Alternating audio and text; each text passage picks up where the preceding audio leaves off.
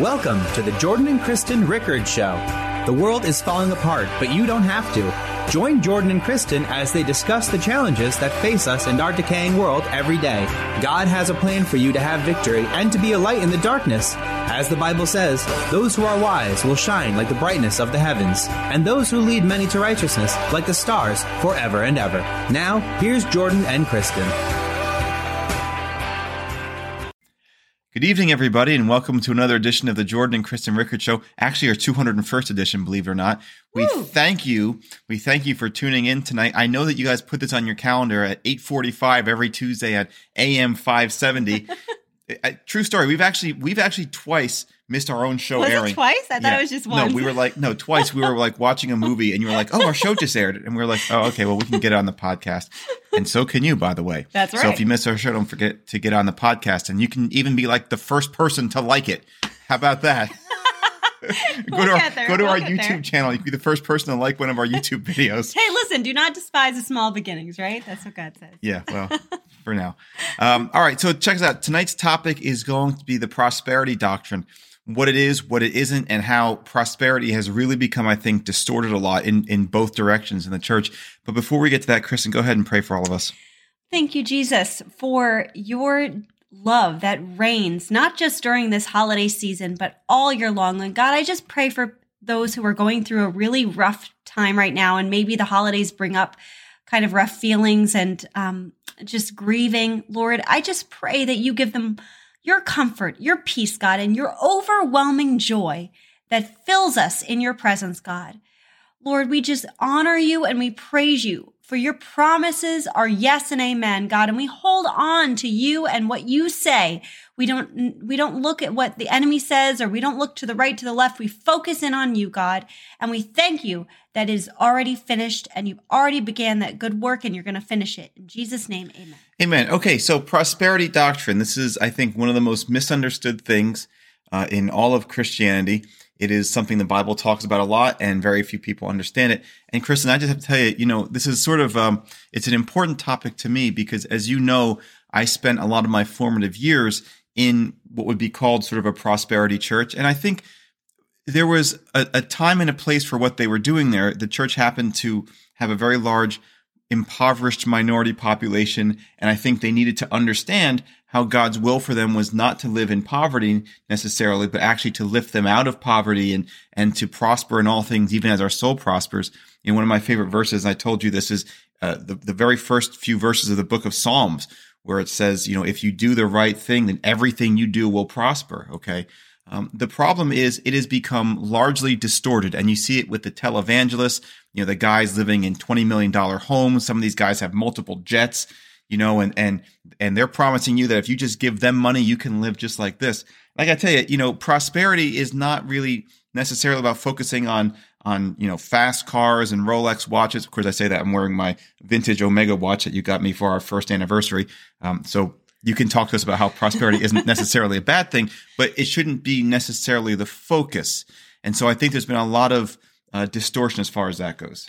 Yeah, first of all, when you mentioned prosperity, and with the prosperity gospel, your mind tends to go to the money aspect, but I think about the word prosperity, it's so much more than money. And anytime that I've been unhealthy in my life, I remember an older person saying to me one time, health is wealth. Mm-hmm. And that's true. I mean, when we talk about prosperity, real prosperity, money to me is just like wealth is just a small part of it. When you need it, prosperity, God is wanting to prosper us in every area, in our health, in our joy, in our family, things that money can't buy. So I just wanted to clarify that real quick.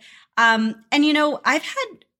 had, Paul says, I know what it is to be in need and I know what it is to have plenty. And I've gone through a season in my life where, had some financial struggle, and I wouldn't trade that for anything. Gave me the grit that I have today.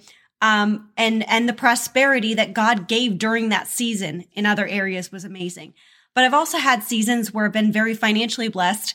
And I remember reading a book one time, and I almost started to feel guilty about my financial blessings because the person writing the book, and I don't think they meant it this way, but it kind of came across like, well, if you have this and if you have that, and then you should be not holding on to that. And it got to the point where it's like, well, where do you draw the line? Is indoor plumbing something that I shouldn't have? So I think the point of all of it is we need to keep the focus on God. He wants you to have nice things and to prosper, but that shouldn't become an idol. Yeah, I see the counter reaction also. It's interesting how there's that scientific principle for every action, there's an equal and opposite reaction.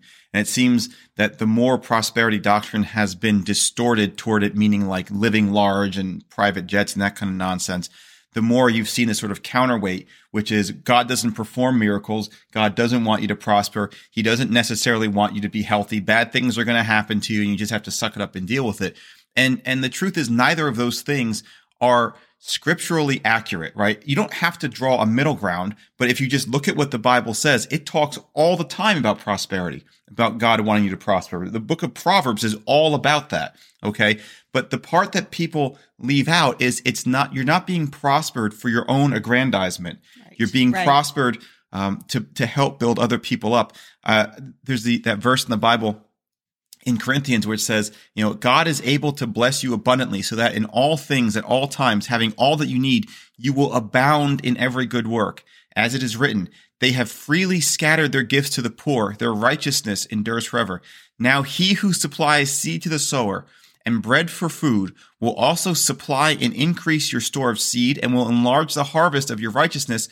You will be enriched in every way so that you can be generous on every occasion. And through us, your generosity will result in thanksgiving to God. And so the idea, that last line, through us, your generosity will result in thanksgiving to God. Kristen, that goes back to something we were saying the last couple of weeks. One of the themes that we've had when I've complained about staying awake during church services is how I said, we agree that the best sermons are not the sermons you preach. It's the life you live. And what Paul is saying here in Corinthians, he's saying, look, if you really want to honor God, yeah, God will bless you, but you have to be generous. And when people see your good deeds, when people see how generous you are, that will result in thanksgiving to God. Well, that's exactly right. I feel like, it's not about flaunting whatever it is, but it's about giving the glory to God. And that can go as a principle, yes, financially, where you're flaunting your wealth, but instead you're being generous and not withholding. And there's a verse about